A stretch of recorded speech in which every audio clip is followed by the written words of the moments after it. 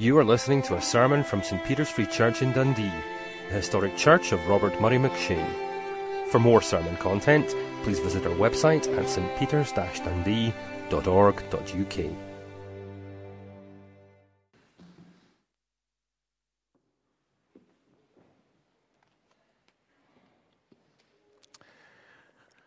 Will you turn with me to John chapter 17? In the church Bibles that I'm reading from, it's at page 1085. John chapter 17 and page 1085. I'm not going to read all of Jesus' prayer. We're going to look at where he starts praying, as it were, for those that hear the testimony of the apostles. That is for the church, really most of the church. Reading from verse 20 to 26. But I will hopefully be referring back to other parts of the prayer as we try and explain things. So keep it open on your laps after we finish reading. Verse 20. My prayer is not for them alone, that is the apostles. I pray also for those who will believe in me through their message, that all of them may be one, Father, just as you are in me and I am in you. May they also be in us, so that the world may believe that you have sent me. I have given them the glory that you gave me, that they may be one as we are one, I in them and you in me. May they be brought to complete unity, to let the world know that you sent me and have loved them even as you have loved me. Father, I want those you have given me to be with me where I am and to see my glory, the glory you have given me because you loved me before the creation of the world. Righteous Father, though the world does not know you, I know you, and they know that you have sent me. I have made you known to them and will continue to make you known, in order that the love you have for me may be in them, and that I myself may be in them. Let's pray together. Heavenly Father, may I speak as in the sight of Christ, and may we listen to what he has to say to us and not be distracted by any error in what I humanly say, so that our faith is increased, we are strengthened, we receive courage and are heartened to serve you, love you, and be your witnesses in this world. In Jesus' name, amen. I remember a minister speaking about another minister who had got into trouble in the congregation. It was fault on both sides. But eventually the pastoral tie had to be broken. And the minister said, he went into a difficult situation. And what he should have done was he should have preached on something simple like the love of God and not controversial. I sort of thought for a while that was quite a good idea, the love of God, something simple, until I read a very short book by Don Carson's called The Difficult Doctrine of the Love of God. Anybody read that one? Okay, right, Thomas, you know what I'm talking about. Yeah, the love of God is not simple in the Bible at all. And Carson's distinguishes 5 different kinds of way of thinking or talking about the love of God. So I'm daunted even as I start. But tonight, I want us to think together about the Father's love as we have it in these verses that I read in John chapter 17. I really feel exposed by this message. I started with a good idea of speaking about the love of God and then realized how little I do know myself about the love of God. I am reminded of an interview on the radio I heard They were doing a retrospective of some actor. I only got the middle of it. Ministers generally only get the middle of radio programs when they move from one house to the next. So I can't remember which actor it was, but they were doing a retrospective of his life. And they had another actress on. And she said, oh, he was wonderful. We were great friends. We were so close. And she spoke as if he was dead. And then the interviewer said, he's still alive. Oh, is he? Oh, well, when you see him, say hello from me. And I kind of feel that maybe you'll check me out in some of the things that I speak about.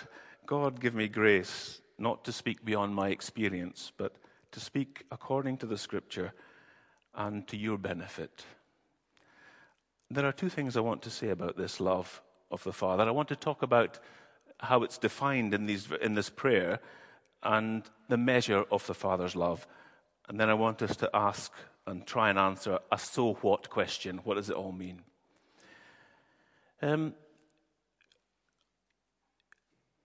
As we look at Jesus' prayer, we haven't read the whole of it, but as we look at that, and as we look in the Gospel of John in particular, one characteristic that leaps out about the Father's love is that it's a giving love. If you look at verse 24, Father, I want those you have given me to be with me where I am and to see my glory. The glory you have given me because you loved me before the creation of the world. The glory you have given me because you loved me. Giving love, for Jesus, defines something of the Father's love, a giving love. And that word giving, it appears 415 times in the New Testament, 75 times in John's Gospel, 17 times in John 17, and 11 times of the Father. So it's in the vocabulary of John's Gospel and in the vocabulary of John's prayer that God is a giving God. And you notice the two things that Jesus draws attention to. Believers are given to Jesus as a present. First of all, let me have a look here. Earlier on in the prayer, I have revealed you to those whom you gave me out of the world. They were yours. You gave them to me, and they have obeyed your word. So Jesus says, even in the earlier part of the prayer, that the apostles, the disciples, they were a gift of God to him, gift of the Father to him. And earlier on in the Gospels, he says, all those the Father gives me will come to me, and whoever comes to me I will never drive away. For I have come down from heaven not to do my will, but to do the will of him who sent me.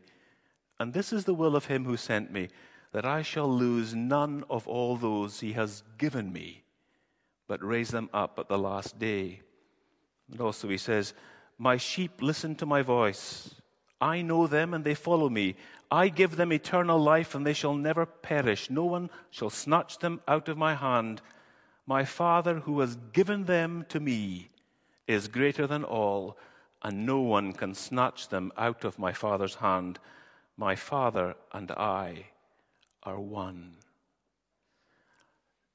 Believers, Jesus sees those that believe in him and trust in him in faith as a gift from the Father, from the Father's love. It is an amazing thought that as if the Father is saying, here, what have I got to give you as an inheritance, my son? I'm going to give you the church. I'm going to give you the believers in all ages and stages, in all tongues and tribes and families of men throughout generations. I'm going to give them to you as one holy, perfected bride. I'm going to give you this as your inheritance.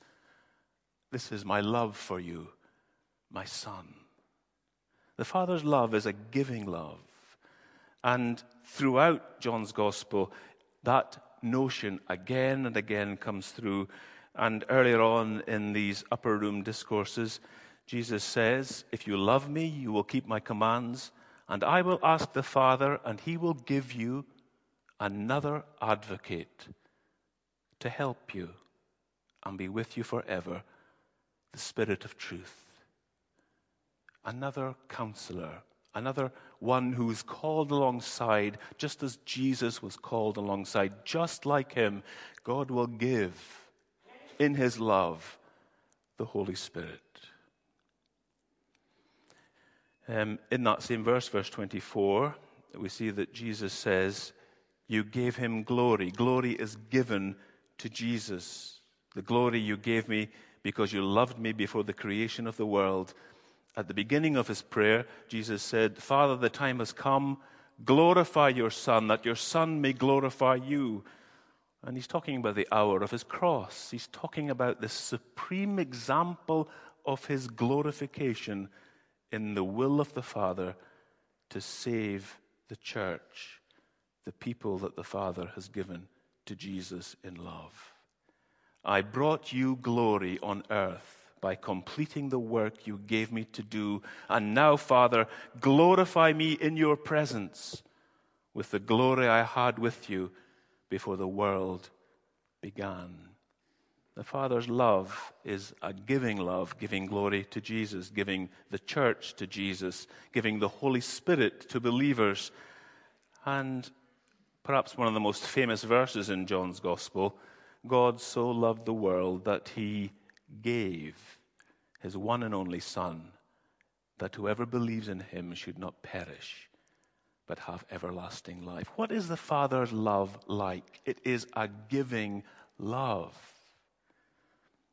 I don't know if you have a tradition in your families that when the father comes home from a trip away, he comes home with presents. And sometimes this happens. What have you got me is the first question that you might get when you come back in. Not, oh, it's lovely to see you. But there is something in the Father's heart that loves to give. And that is a reflection of our eternal Father's love for us as a gathering and personally, individually, particularly and uniquely to each one of us. That it's not a kind of, let me take down from the supermarket shelf brand A of love, and then we'll apply that all the way to every, just irrespective of who they are or where they're at or what their needs are. It is a personalized love, a giving love that respects the individuality and the needs and the point in time that we are there. One of the pictures that the Scripture uses to describe the giving love of the Father is the cup.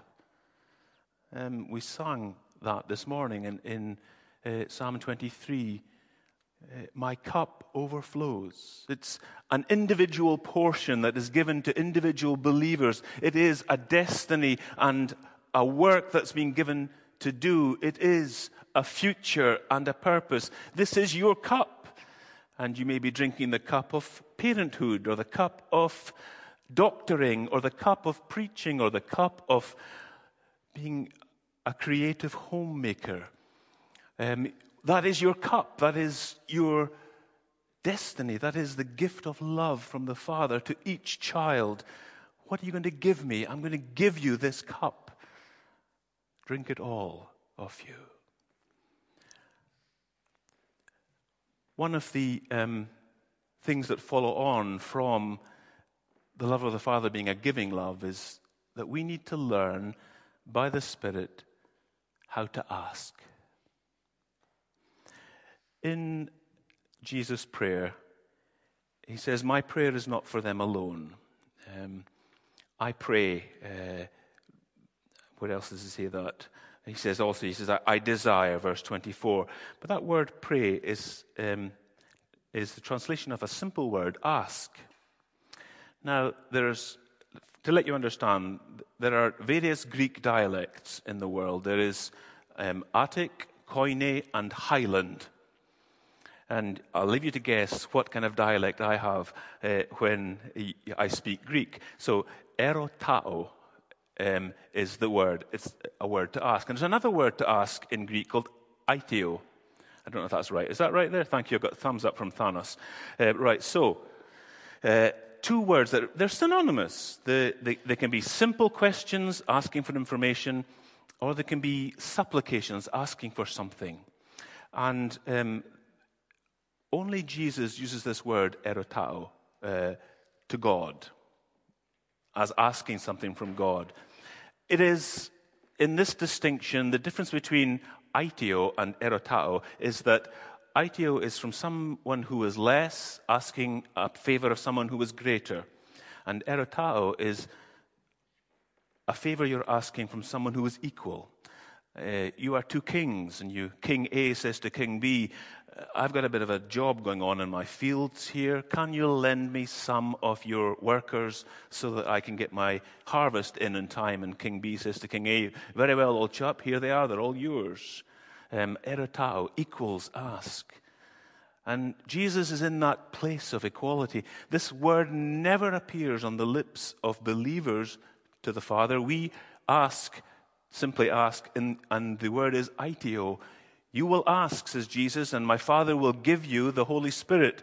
And it's this learning to ask simply. Father, they need. Father, can they have? Father, here's what my desire is. And if we have learned that the Father is a giving God, then we need to learn to ask and not faint, as Jesus says, when at first we don't receive. Jesus was very, very at pains, wasn't he, in the preaching on the Sermon on the Mount, to encourage us to see God as Father who gives. Ask, and you will receive. Seek, and you will find. Knock, and the door will be open to you. For everyone who asks receives. He who seeks finds, and to the one who knocks, the door will be opened. Which of you fathers, if your son asks you for bread, would give him a stone and say, chew on that? Or if he asked you for a fish, would give him a snake and say, bite that? Now, you are evil, and you know how to give good gifts to your children. How much more will your heavenly Father give good gifts to those who ask him? In Luke's Gospel, he says, how much more will your heavenly Father give the Holy Spirit to those who ask him? The gift of all gifts. So the Father's love is a giving love. But I want us then to think now about the measure of that love that Jesus has. And there are two verses in this prayer that I want us to look at. Verse 23. I in them and you in me, that they may be one. May they be brought to complete unity, to let the world know that you sent me and have loved them, even as you have loved me. And it's that word even that I find astonishing. You love them even as you have loved me. Now I can understand Jesus saying, well, you love me more and you love them because of me. That's true. But this kind of an amazing equality. Even as you have loved me, how has the Father loved the Son? And then start to take that to ourselves. Well, verse 24. You gave me glory because you loved me before the creation of the world. The Father's love for Jesus, the Son, is an eternal love. It didn't start at a particular time because of a particular event, that there was God, and then suddenly Jesus suddenly appeared somewhere or other, or the Son suddenly appeared. God's love for the Son is eternal, everlasting, no beginning, no end. And there is something of the truth of that about his love for us, that before the world was founded, before darkness fled at the voice of the Lord saying, "Light," the Father loved us. That's what Paul says in Ephesians. Before you were born, before you leapt forth from your mother's womb, as the scripture puts it very graphically, before you came into existence, you were loved with an eternal love. And that means there's a plan involved in his love and a purpose that will be fulfilled despite many setbacks. How many have experienced setbacks even today? God's love, even as you have loved me eternally, you love them. I want the world to know that. I want them to know that you have loved them even as you have loved me. Earlier on in John's Gospel, the same thought is given to us about the Father loving the Son, and we can take this perhaps to explain what that even might mean for us.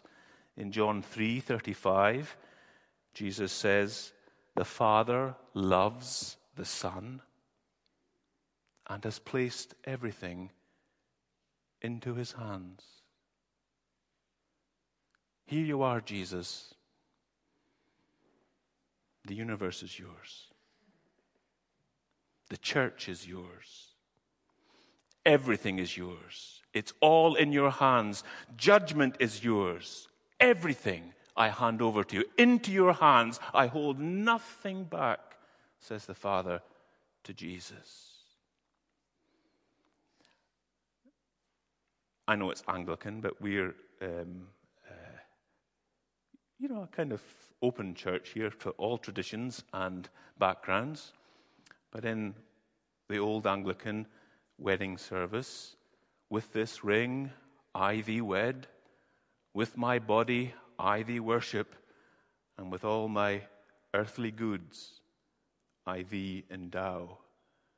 At the point of declaration of love and promises exchanged, there is the giving over completely of the one to the other in love of everything. The Father loves the Son and has placed everything into his hands. Paul says, the world is yours, the universe is yours, you're going to judge angels. Everything is yours, and you are Christ's. May they know that you have loved them even as you have loved me. And there's another place in John's Gospel which talks about the love of the Father to the Son. John 15:19 and 20. Jesus gave them this answer. Truly, truly, I tell you, the Son can do nothing by himself. He can only do what he sees his Father doing, because whatever the Father does, the Son also does. Because the Father loves the Son and shows him all he does.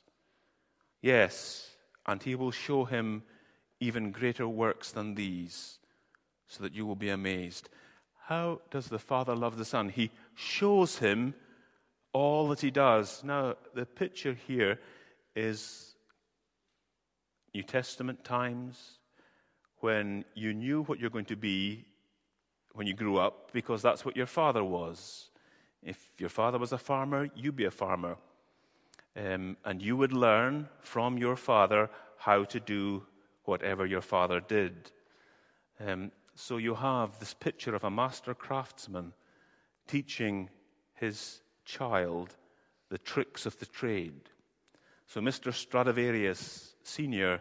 says to Strad Jr., now son, this is how you choose the right kind of wood for the back of the violin. Make sure it's seasoned well, kept in proper humidity and dryness, turned over regularly, kept for at least 7 years. Don't use sandpaper on it or shark skin. Steel only when you scrape it. And this is how thin it's got to be here. This is the glue that we use in the Stradivarius family. This is the varnish. Only your grandfather Stradi knew this varnish. This is an amazing thing. I'm going to teach you this. Yes, Dad. Show me more about that, Father. Yes. And Dad is a hero to the son because he shows him all that he is doing. And so, like a master craftsman in righteousness, holiness, and joy and happiness, the Father loves his children and will show them all that he is doing in the renewal of the world. If anyone is in Christ, the only thing that counts is new creation. And the Father is showing his children this. Even as he has loved his Son, he is loving us. He is showing us. There is also surely a sense of delight and discovery in that Father showing the Son, or God showing the children, the adopted children. This sense of joy, mutual joy and encouragement, surely that's in it, in the Father's love for us and our love returned to him. I don't know if you've ever suffered from my very gifted children syndrome. Some people have this. I'm not mentioning anybody here by name because I know it's not a problem here, but you may have suffered from this. You know, my very gifted children. My son is a rocket scientist, and my son, he learned to play grade 8 saxophone before he was 3, and on they go. And you're really irritated because you want to get in with your very gifted children, but they're not giving you a chance. God the Father loves to speak and show his Son things, even as he has loved me. I don't know if we'll ever get to the bottom of that, ever in all eternity, what that fully means.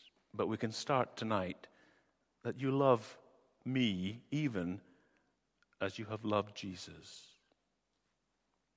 If it wasn't in the Bible, and if it wasn't Jesus praying it, I wouldn't dare say it because it sounds too shocking. But it's there. Make of it what you will. And then there's the other verse about the Father's love, which is probably more shocking and astonishing. Verse 26.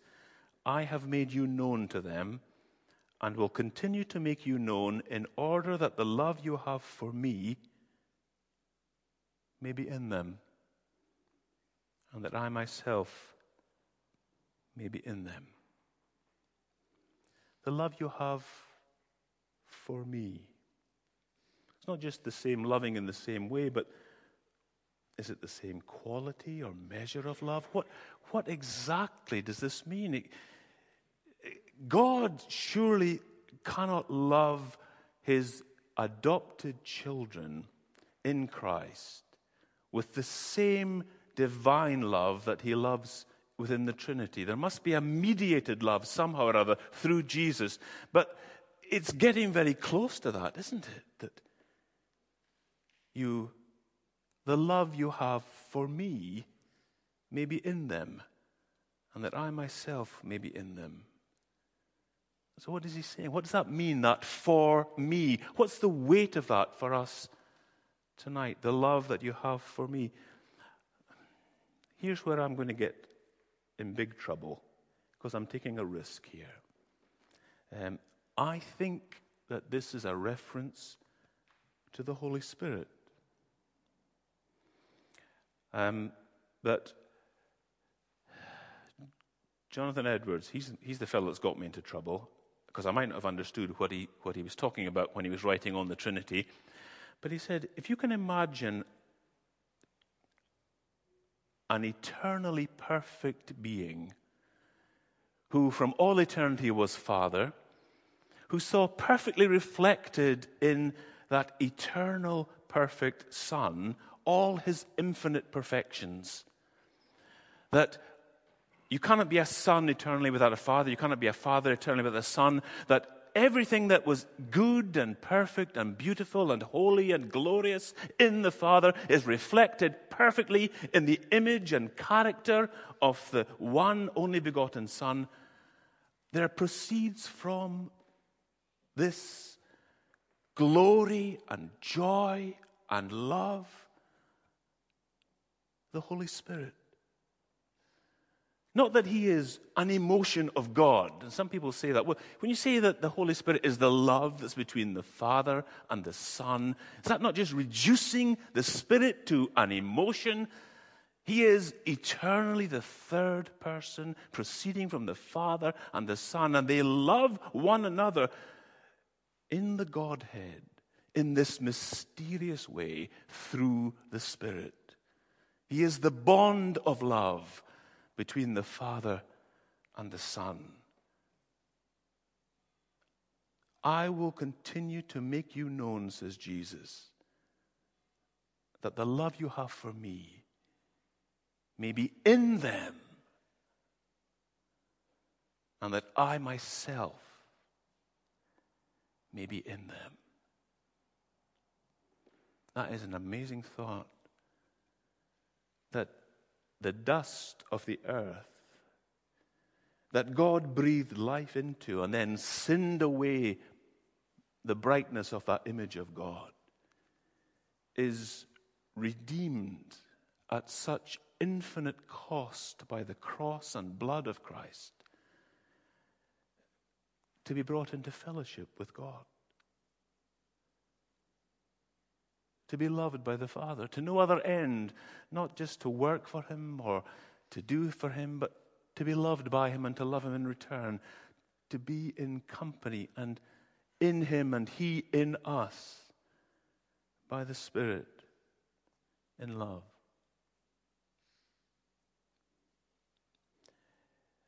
I sometimes hear, I've heard of a number of cases, at least 5 in my history, of a couple who have adopted children because they can't have children, and then miraculously, graciously, they conceive and have natural children afterwards. And it's an amazing joy that this happens. And it's an amazing grace when you see the love that they are careful to show so that the adopted children don't ever feel that they are not loved as much as the natural children.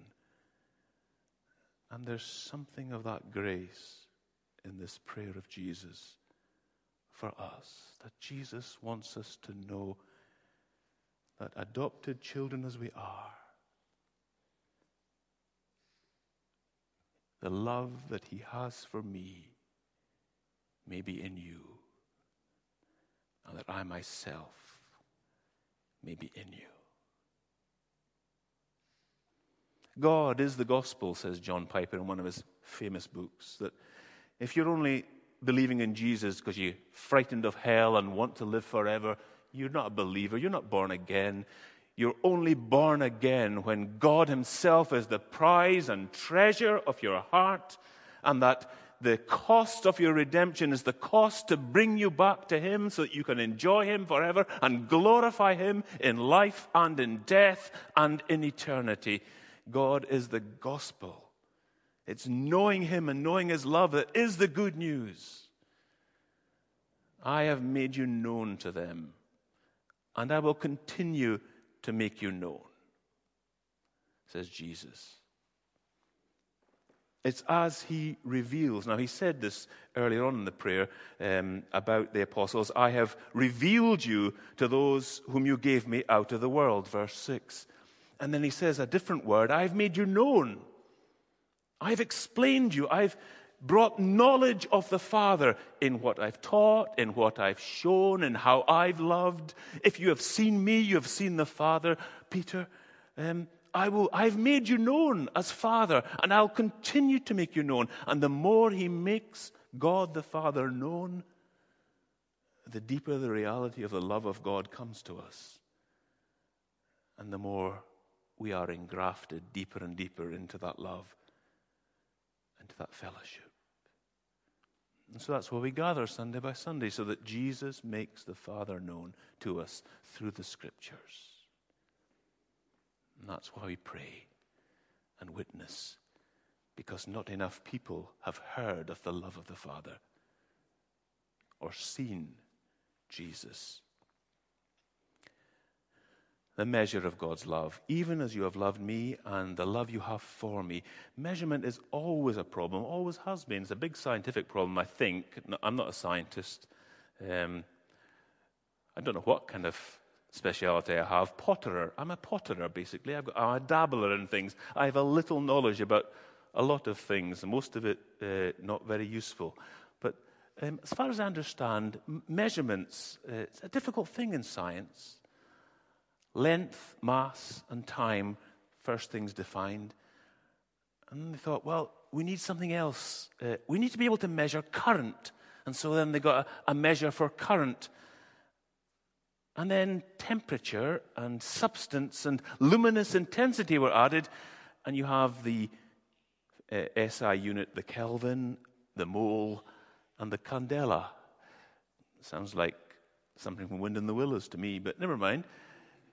Kelvin, mole, and candela went down the... No, never mind. So the problem of measurement's always been there. How do you measure gold? Well, by carats, or diamonds by carats. How do you measure the value of something is even harder. A piece of art, or a house to live in, or a treasure. How do you say, what's the value of that? It's what the market will pay, the economists tell us. That house that you insure for replacement costs of £10,000 on the open market is worth £20,000. Because what's the market will pay for it? Or it's the other way around in negative equity times. Thank you, Brexit. No. Sorry, okay, never mind. And I don't know if you've ever... I love these stories on the antique shows or in the paper or something about these people that bring along an old pot that Auntie Grace had left them. You know, they keep their buttons in it, or they use it to hang up their umbrellas in this pot. And it turns out it's a Ming vase worth millions. And, you know, they've been kicking it around and don't particularly like it or anything like that. You've heard stories about that, haven't you? This treasure in your midst that you didn't value, you didn't know about. The love of God. How do you measure the worth of something that is unique, that there's not a comparison for? The auctioneers can say, well, this piece will be worth such and such because that's what the other one like it was last week. But the love of God is unique. It's of one kind. You cannot compare that with anything else. You can only go by analogy to Jesus. And the love of the Father is immense. As I have loved Jesus, even I love you. Well, so what? What are we going to make of that? Is there any practical doing that can come from this worship of our hearts and thanksgiving and love back to Him? Yes. Love returned to love given. In the upper room discourses, chapter 14 to 17 here, and in this prayer, there is one response that Jesus would impress upon us tonight, and that is faith. Do you believe this?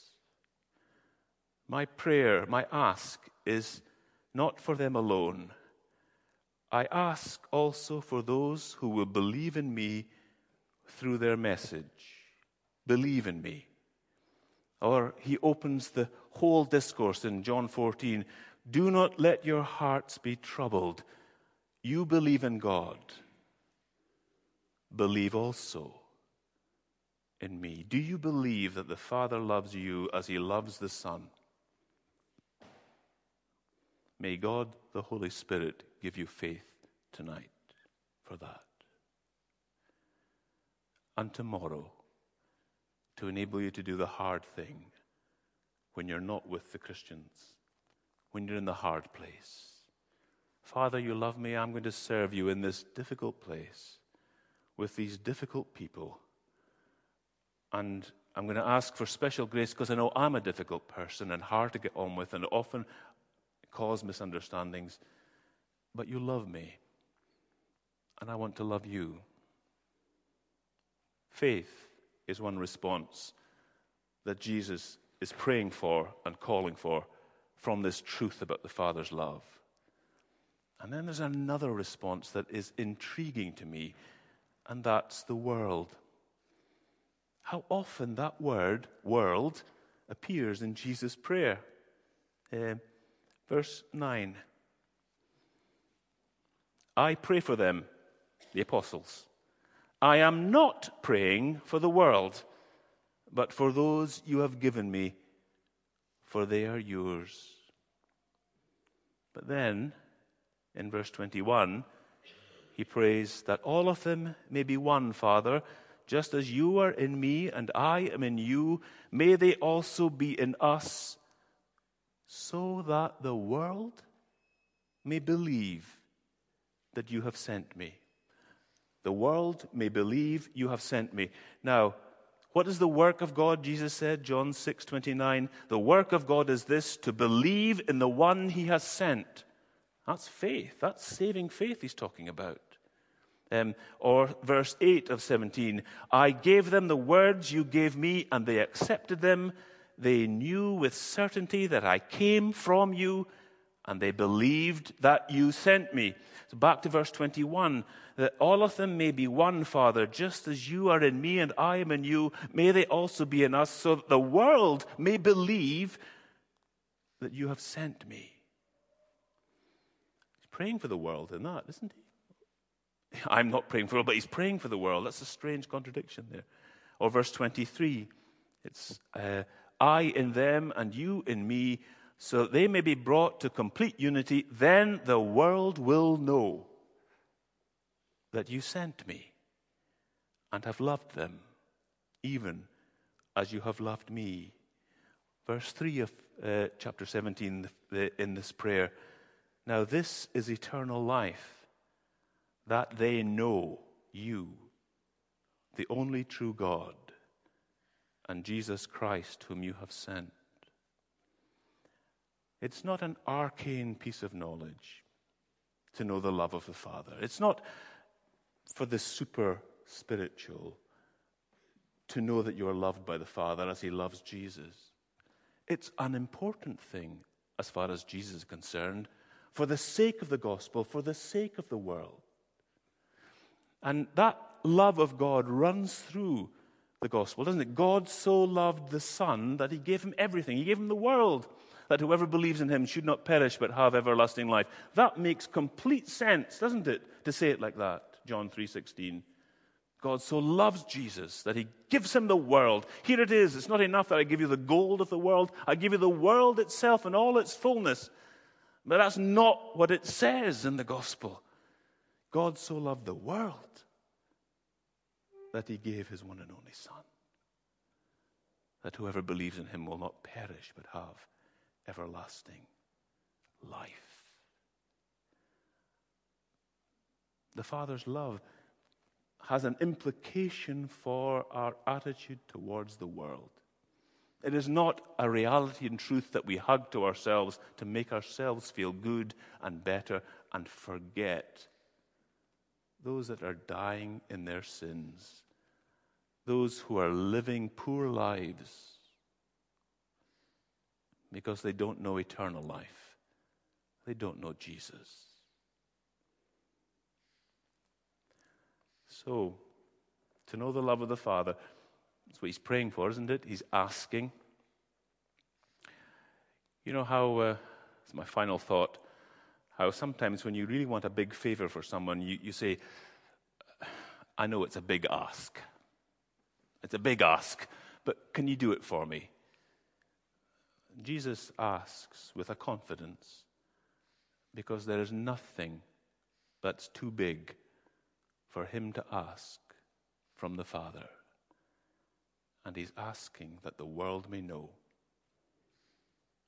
that the world may believe, that the gospel may go out. And may it happen in Dundee and in Scotland and to the other parts of the world that happen to be inhabited to his glory. Let's pray.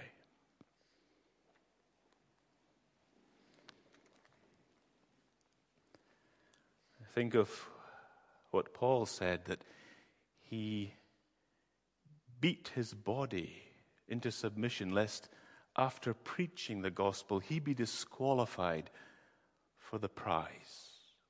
Father in heaven, that after speaking of your love and after listening to the gospel of your love, that we are somehow disqualified from that blessing, please let that not be. May it not come to pass. May it not be born. But rather may we, in knowing your love, rest in it, rest in him, and share him to your glory and to our blessing. Amen.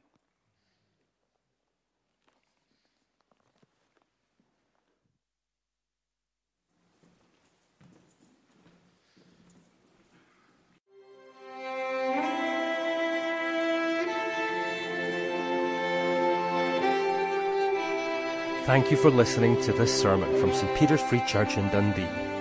If you found this sermon has been helpful to you, please help us to continue building up and assisting the people of God. Visit our website at stpeters-dundee.org.uk. For information and training on persuasive evangelism and how to share your faith biblically, please visit the website of Solus, the Centre for Public Christianity, at solus-cpc.org. Once again, that website address is solas-cpc.org. Thanks for listening.